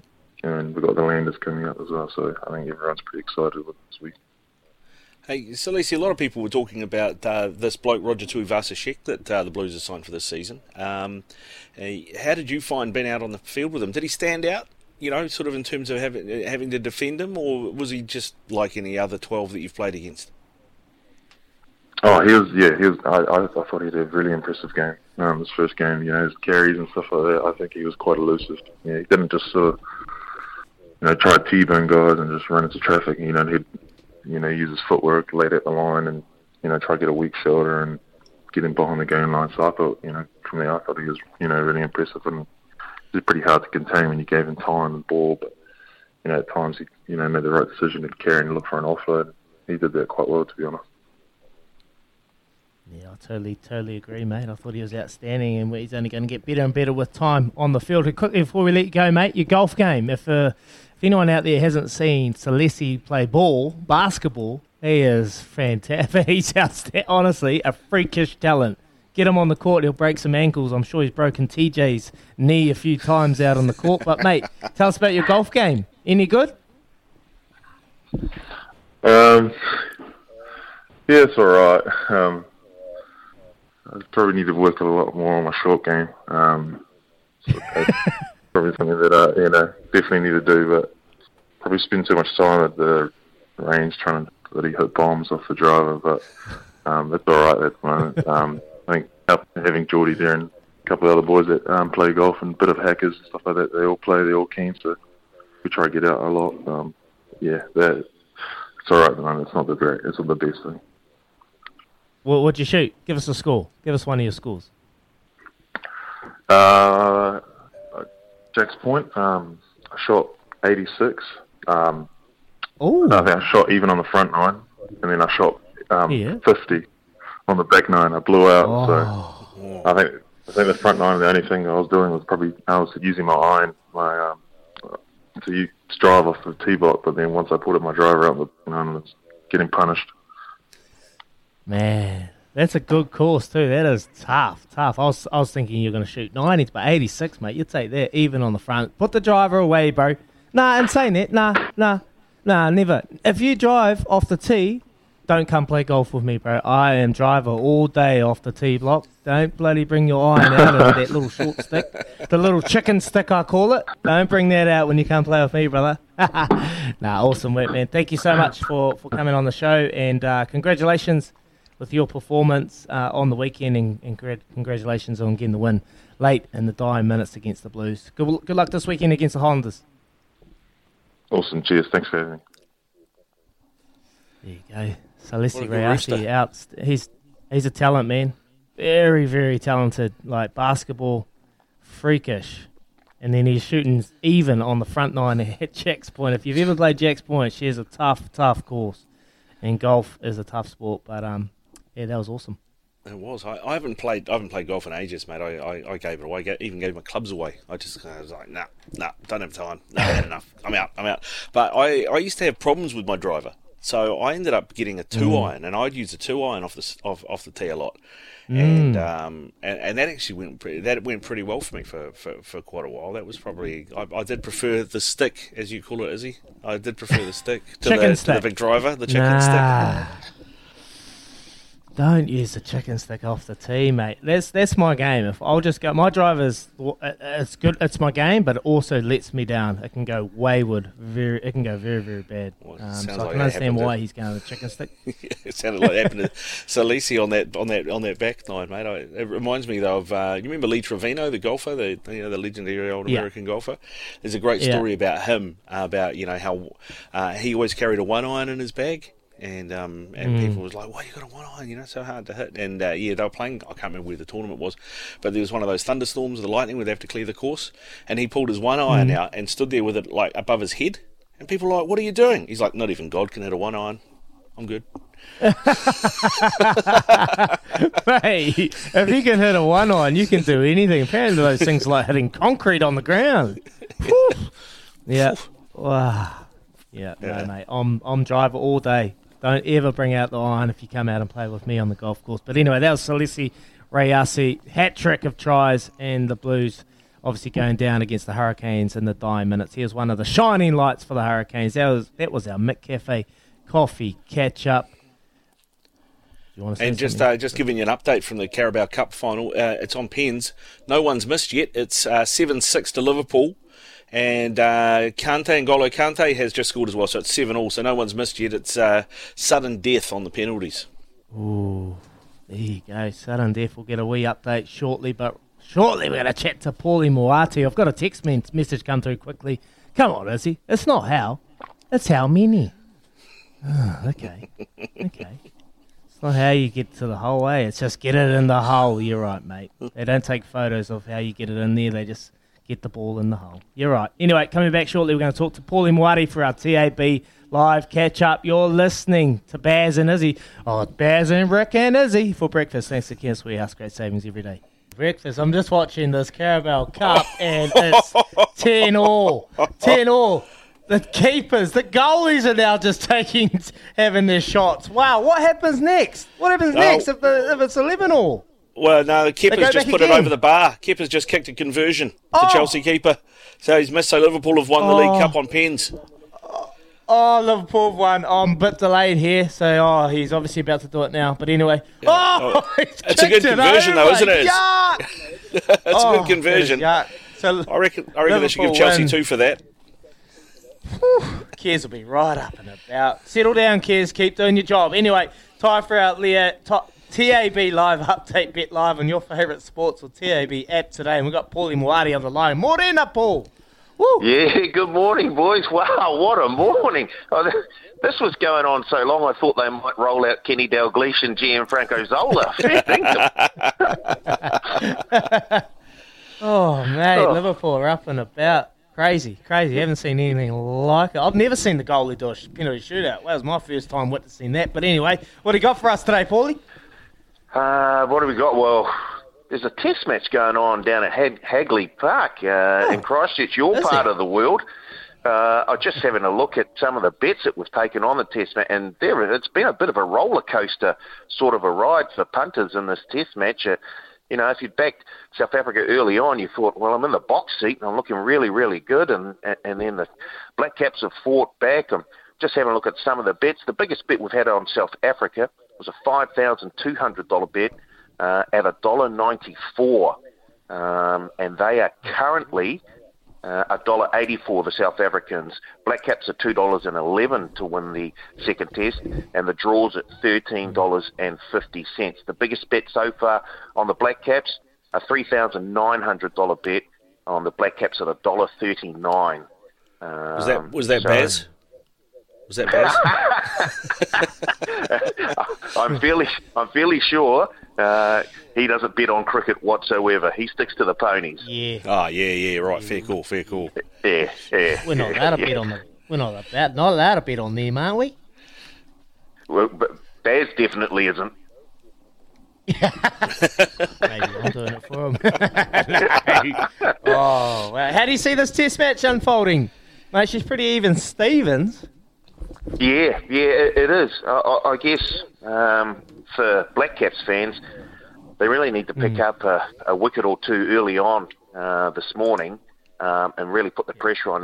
The South Africans got a couple of sort of batters there who they're sort of set. They're pretty much set, and they could take this test away from the Black Caps if they can get through the first hour and then just start picking up the runs at a consistent rate. But yeah, the Black Caps are still in this. You've got to say that, because with that bowling attack, they could run through the South Africans in the first session, and then they've got a target of around 250, 270, which will still be a big effort, but at least they've got a target that they can look at and go, well, we'll take it sort of session by session. We want to not lose any wickets in the next session. 50-odd runs sort of thing, go about their business in a methodical way. So, yeah, 211 at the moment on the Black Caps to win that test. South Africans are slight favourites at $1.84. Unless there's going to be a whole lot of rain down there, I don't see the draw coming into it, but currently it is at $13.50. Good stuff, Paulie. Thanks for coming on, mate. Always good to chat. Cheers, boys. Have a good one. Cheers, brother. Cheers, brother. Cheers, Paulie. It's sunny as down here. Sorry, Ricardo. It's sunny as down here. That was our TAB live update with Paulie Moati. Promotions in play in hundreds of sports markets to choose from. Visit tab.co.nz. Please gamble responsibly. That's what we always say. R18. Here's Karen with the news for Kubota. Together we're shaping and building New Zealand.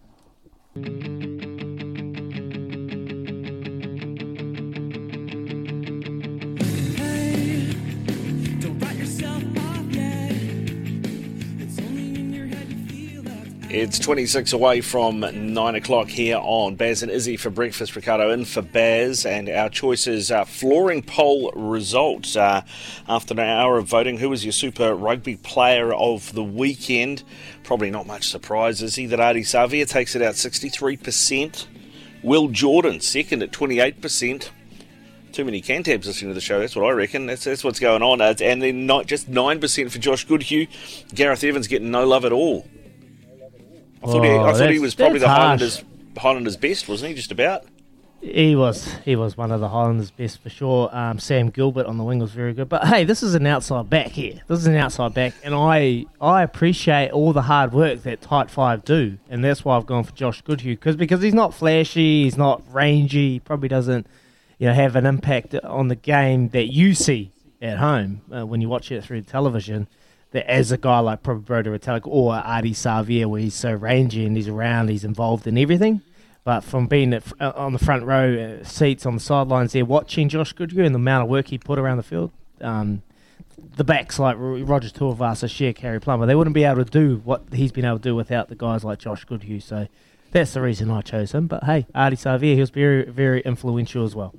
Yeah, he was. I mean, he had a great game. Of course, he scored that late try, but the amount of times that he got stuck in when the Canes needed somebody and either got a turnover or broke a tackle and managed to get them out of trouble. It's just like Marshy yesterday was saying. He just rolled up his sleeves, man. He rolled up his sleeves so many times. He's wearing an AFL jersey by the end. There were no sleeves left to roll up because he went so hard.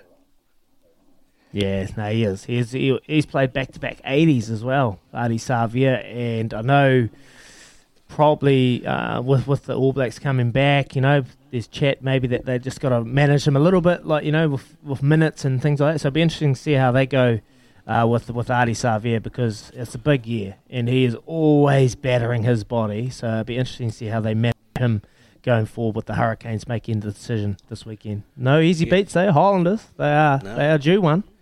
They are due one. I think for the All Blacks, the important thing this year is to try and find that out now 8, isn't it? Because Ardie can play there, but he's not really an 8. I mean, you'd rather have, be managing time between Sam and Ardie in the 7 slot and find, whether it's Hoskins or somebody else that can play that 8 role and give you that extra physicality you need at 8, that extra size. You don't like Ardie at 8? It depends who you're playing, but against the big teams, against England, against South Africa, nah, it's not big enough. Okay. I don't think. I like him at 8. I like him at 8. He's just because he's so quick and rangy off the back of the scrum. Like he can, he does 40 metres in the same amount of time as probably Julian at the moment. No disrespect to Julian, he's playing outstanding as well, I must admit. But like he's very, very quick. So I actually quite like him at 8, Ricardo, because he adds that other element. He's good off the back. He's defensively good. His probably only weaknesses as maybe potentially not being a genuine line-out option. That's probably the one thing that lets him down at the 8 option. But everything else, another option to jackal, disrupt opposition ruck area. But you're right. It'll be interesting to see how they go going forward. Because Sam Cane, with the one time we've seen him playing for the Chiefs, he was very, very good. The old master, Sammy Cane. The old master, mate. He looks back to his best, doesn't he? Looks back to his best. Yeah, thanks. And coming up, it's going to be interesting to chat to Dana Grant, isn't it? About being a stunt woman and being in that industry. A little while ago, I tracked down Glenn Innes. I don't know if you remember him, but he captained Canada in the 91 World Cup, and he played in the 87 World Cup that was here. He used to play for Grammar in Auckland, and that's what he does now. He's a stuntman, and he was Jason Momoa's body double for a long time. And you know when Jason Momoa, I got him on because you know that photo of Jason Momoa at the Sevens in Canada, and he's wearing that All Blacks jersey. Yeah. Glenn Innes gave him that jersey, and that was the jersey that he had swapped with Zinzan in the 91 World Cup when Canada played the All Blacks. Oh, how good! How good! Mate, I was doing a little bit of a little look into Dana Grant and just going through what the production she's worked on, the shows, and they're big shows. Mad Max, Fury Road, and our one and only Xenia Warrior Princess with Lucy Lawless. But then I was reading a bit deeper, mate. She's just had some devastating news as well. She's they've had to raise money for her because of all the work that she does. She went and got a CT and an MRI scan. And she received the devastating diagnosis of an 8mm aneurysm and an upper spinal neck injury. So surgeons recommended immediate surgery. So they've raised money for her to get this done, the surgery done. I don't know if she's already had it or that it's coming up, but I'd love to chat to her about her progress and see how she's tracking, because that's some big news, and hopefully she's come through it. But looking forward to chatting to Dana Grant. For our Monday morning Newsess health check, one of our favourite parts of the Monday morning. We get to get a little update of athletes and people, fantastic ambassadors for our great country, New Zealand, doing big things on the world stage. That is Dana Grant, back shortly with Baz and Izzy for breakfast. Yeah, good morning, welcome in. We're 15 minutes away from Smithy. We're going to get over to Smithy very shortly, and it's a big day for Ian. Ooh, might have to wish him happy birthday. Make sure you send some text messages through to Smithy. It's his birthday today. He'll be hating that, but I'm going to sing him happy birthday when he comes on the line very, very shortly. But right now, it's time for our Monday morning Newsest health check. This morning is with New Zealand-born award-winning veteran stunt double, performer and stunt coordinator Dana Grant. She's worked on productions such as Mad Max, Fury Road, Xena, Warrior Princess, and more recently the new Amazon series Lord of the Rings. It's a fascinating story that I look forward to sharing with you all. She's on the line this morning. Good morning, Dana. Good morning. How are you doing?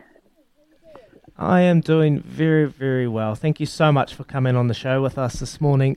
Quickly, I've been reading your story this morning online and got a bit of a understanding of your situation and the news that you had to acquire surgery last year, and there was some amazing donations out there from the public. Lucy Lawless matching all of the Xena Warrior Princess's fans' donations. But quickly, how are you doing? Have you had the surgery, and how are you feeling?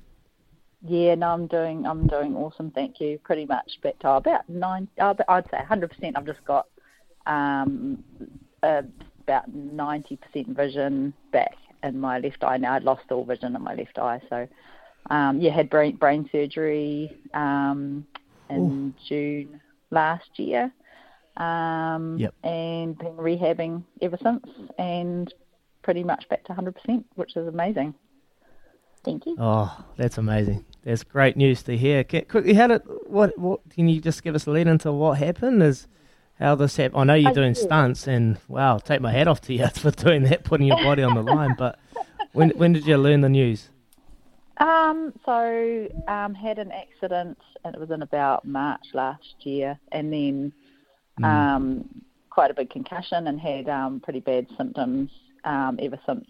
And then they looked into it further, and then figured out that I had a brain aneurysm, and then everyone ended up pitching in and funding to get my surgery quicker, and then that's about it, really. Lucky. Awesome. Very lucky they caught it when they did. Yeah. Sure. But, yeah.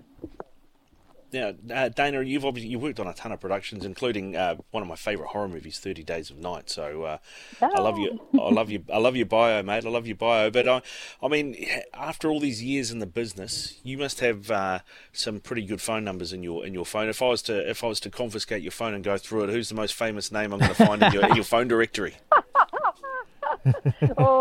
I can't say that someone might steal my phone.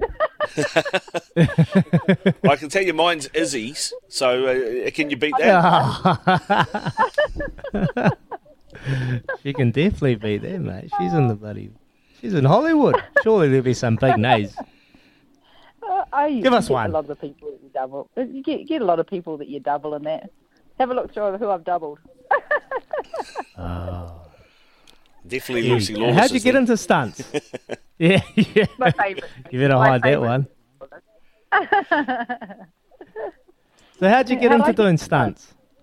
I just went along for an audition. Like, this is 25 years ago now. And I didn't even know what it was.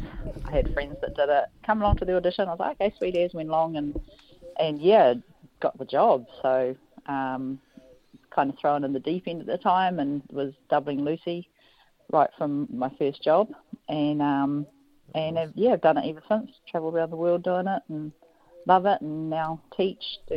I own and started New Zealand Stunt School in 2010, and have been training all the up and coming stunt performers and action extras and actors that just want to do stunts. That's my story, really. What's the craziest stunt you've done? Tell us something crazy that you've put your body through. Oh my goodness, that's probably the hardest question that anyone asks a stunt performer, I think, because they're all a little bit crazy. But I mean, you ride on the bonnet of cars that are like at the like drifting cars and like I was on the bottom of another car and hitting another car hits me, and then I've jumped off buildings on fire, and I don't know, there's heaps of stuff, car crashes and horse stunts and just anything that you kind of get asked to do at the time. I think surely, do it. Yeah. So surely these superstars, they get paid billions and billions of dollars. Surely you're on double that because you're putting your body on the line. Surely. You're right. Here's the leftovers. That's what you get. Oh man, I'll be paying you double. So, yeah. No, so you can't even get brain surgery if you need it. But yeah. That's all right. Oh. But we have a fun job. You know, I'd rather be doing this than learning a whole lot of dialogue. So. Yeah, true that. Just hit me with something and I'll fall over, and that's way better than having to learn all those lines, right? Yeah, exactly. Hey, Dana, I was gonna say I used to go. I'm wondering if you know that this is one of those I wonder if you know chats. But I used to go to school with a guy who's in stunts, and I haven't seen him in years. Saw him on the set of Ash vs Evil Dead season 2. Alan Poppleton, you know him? I love Alan. Yeah, we've been doing it together for the last 25 years. Yeah, he's one of my very, very good mates. Yeah, he's awesome. We went to school together. I know he did all the sword stuff for Last Samurai, didn't he? Did all that sort of stuff. Oh, yeah, he's done heaps. Yeah, heaps of big shows. He's all around the world doing stuff. He's got multiple sort of black belts, multiple different martial arts. What about you? What sort of belts? What sort of martial arts have you done for sort of all the fight stuff that you do? I wouldn't say I've got any belts. I mean, you're sort of jack of all trades, master of none. You try and pick up all the different arts. You know, you do a bit of wushu, you do a bit of Muay Thai, you do a bit. You sort of pick up whatever you can, little bits of everything that you can put into film, but don't really master at anything. You don't have time to master at it. But I mean, you just do a different hot bunch of martial arts, and also everything else, like the horses and the trick riding and the archery and everything. You sort of just try and do a lot of different things instead of just mastering one thing. Wow. Well, there you go. That is Dana Grant. She's a stunt woman. She's doing crazy things, and I'm sure Newzest will give you all the substances to be able to, well, just get your body into peak performance so you can achieve what you're trying to achieve on the crazy things you've done. So we've got to let you go. Sorry, Dana. We've got to let... No problem. We're going to let you go. Sorry about that. But thank you so much for coming on the show, and I'm sure Newzest have helped you achieve all the things that you've wanted to achieve. Thank you to Newzest and Aroni. We have an Olympians prize pack to give away right now, which is stacked with everything that fueled Aroni. Just text your name and Newzest right now to 8833. Newzest, a new approach to feeling great. Not just the boost for today, but nutrition for life. That was Dana Grant. Wow, what a story. Back shortly.